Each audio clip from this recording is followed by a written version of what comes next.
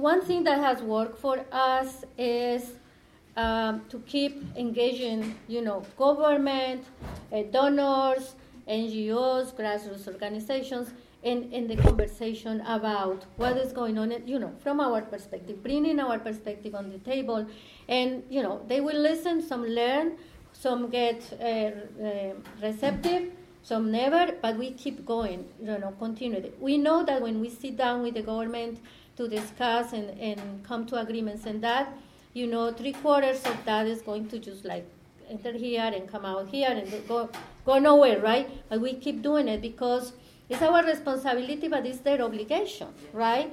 We perform from our entitlement to rights. We have the right. And I think that's one element that we need to, it's our right, so we do it. One thing I wanted to say in terms of your comment and question is really, I think the big question is, are we really ready to give up capitalism?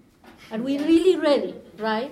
Because that has huge implications, right? Very good question. And I'm saying it for a capitalist country, imperialist like the United States, but I'm saying it also for the Community Council of La Toma, a little, area with 700 people, right? Are we ready to give up consumerism and all these things that capitalism has brought, all this comfort, right? Yes. That we have, because it has consequences. Yes. It has truly consequences. So saying that, then I think that we cannot wait until it goes too far. I mean, that's what we have been, and the learning that we have as process, as PCN, right now, and why we are using these words, Sankofa, and the slogan, is because we have forgotten how we used to do it, right? When we start, people will be bringing the papachina, the rice, the plantains, the whatever was around, and we will meet. It was no way that we wouldn't meet because we don't have the money for the bus, the plane ticket, or those kind of resources. Those are important. But what is important is how we get together, because yes, Skype, WhatsApp, Twitter helps, but there are many things that we shouldn't say on those meetings, right? Yes, when we are strategizing, like, I don't want to say certain things on WhatsApp or Skype or just webinars and things like that. Mm-hmm. And when I am under threat and exposing my face and everything, there are things that I want to say in spaces like this, if I know who is in the room or not, right?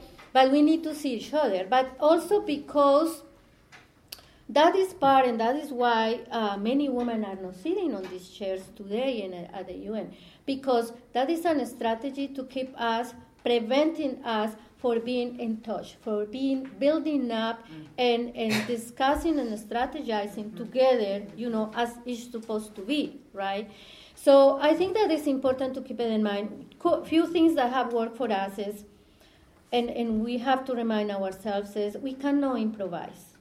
I mean, organizing is key, and we have to continue in organizing. And organizing is a process. That's why we are the Black communities process in Colombia, and we don't identify ourselves as an organization, but a process. Mm-hmm. We have to be in continuity. We have to be building. It's constant, and it's life, right? It's part of our life. And that building up, there are certain things that are fundamental for us that I think that we can recuperate also. One is identity. We need a sense of being and belonging. That is fundamental. You need to know who you are, where you come from, and where you want to go. You need a vision.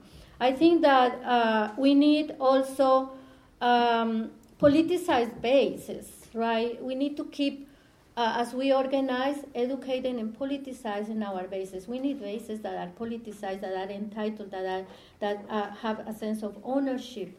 And so they understand that, like for us, right?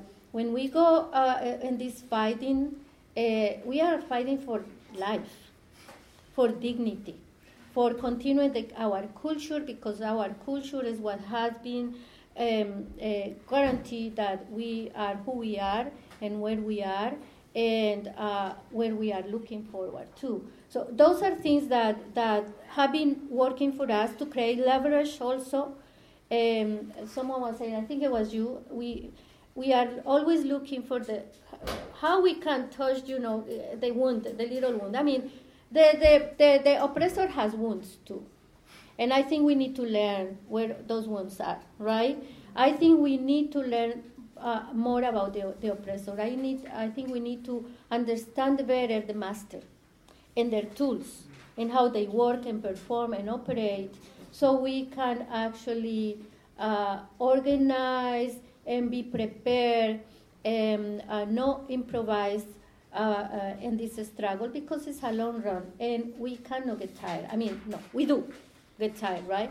But it's a matter of knowing that when I woke up tomorrow, I have to think, continue to keep in this hope, right, that other worlds are possible, and that we can probably not live in them, but set the basis for other people to live on those other worlds possible, and those visions possible. Thank you. I think that's actually a really great concept to wrap up on. So I want to thank the three of you and thank all of you, and invite everyone to come to the Speak Out this afternoon, 3:30 at the Armenian Center, which is a chance to sort of continue some of this discussion in a different format. So thank you all. Thank you.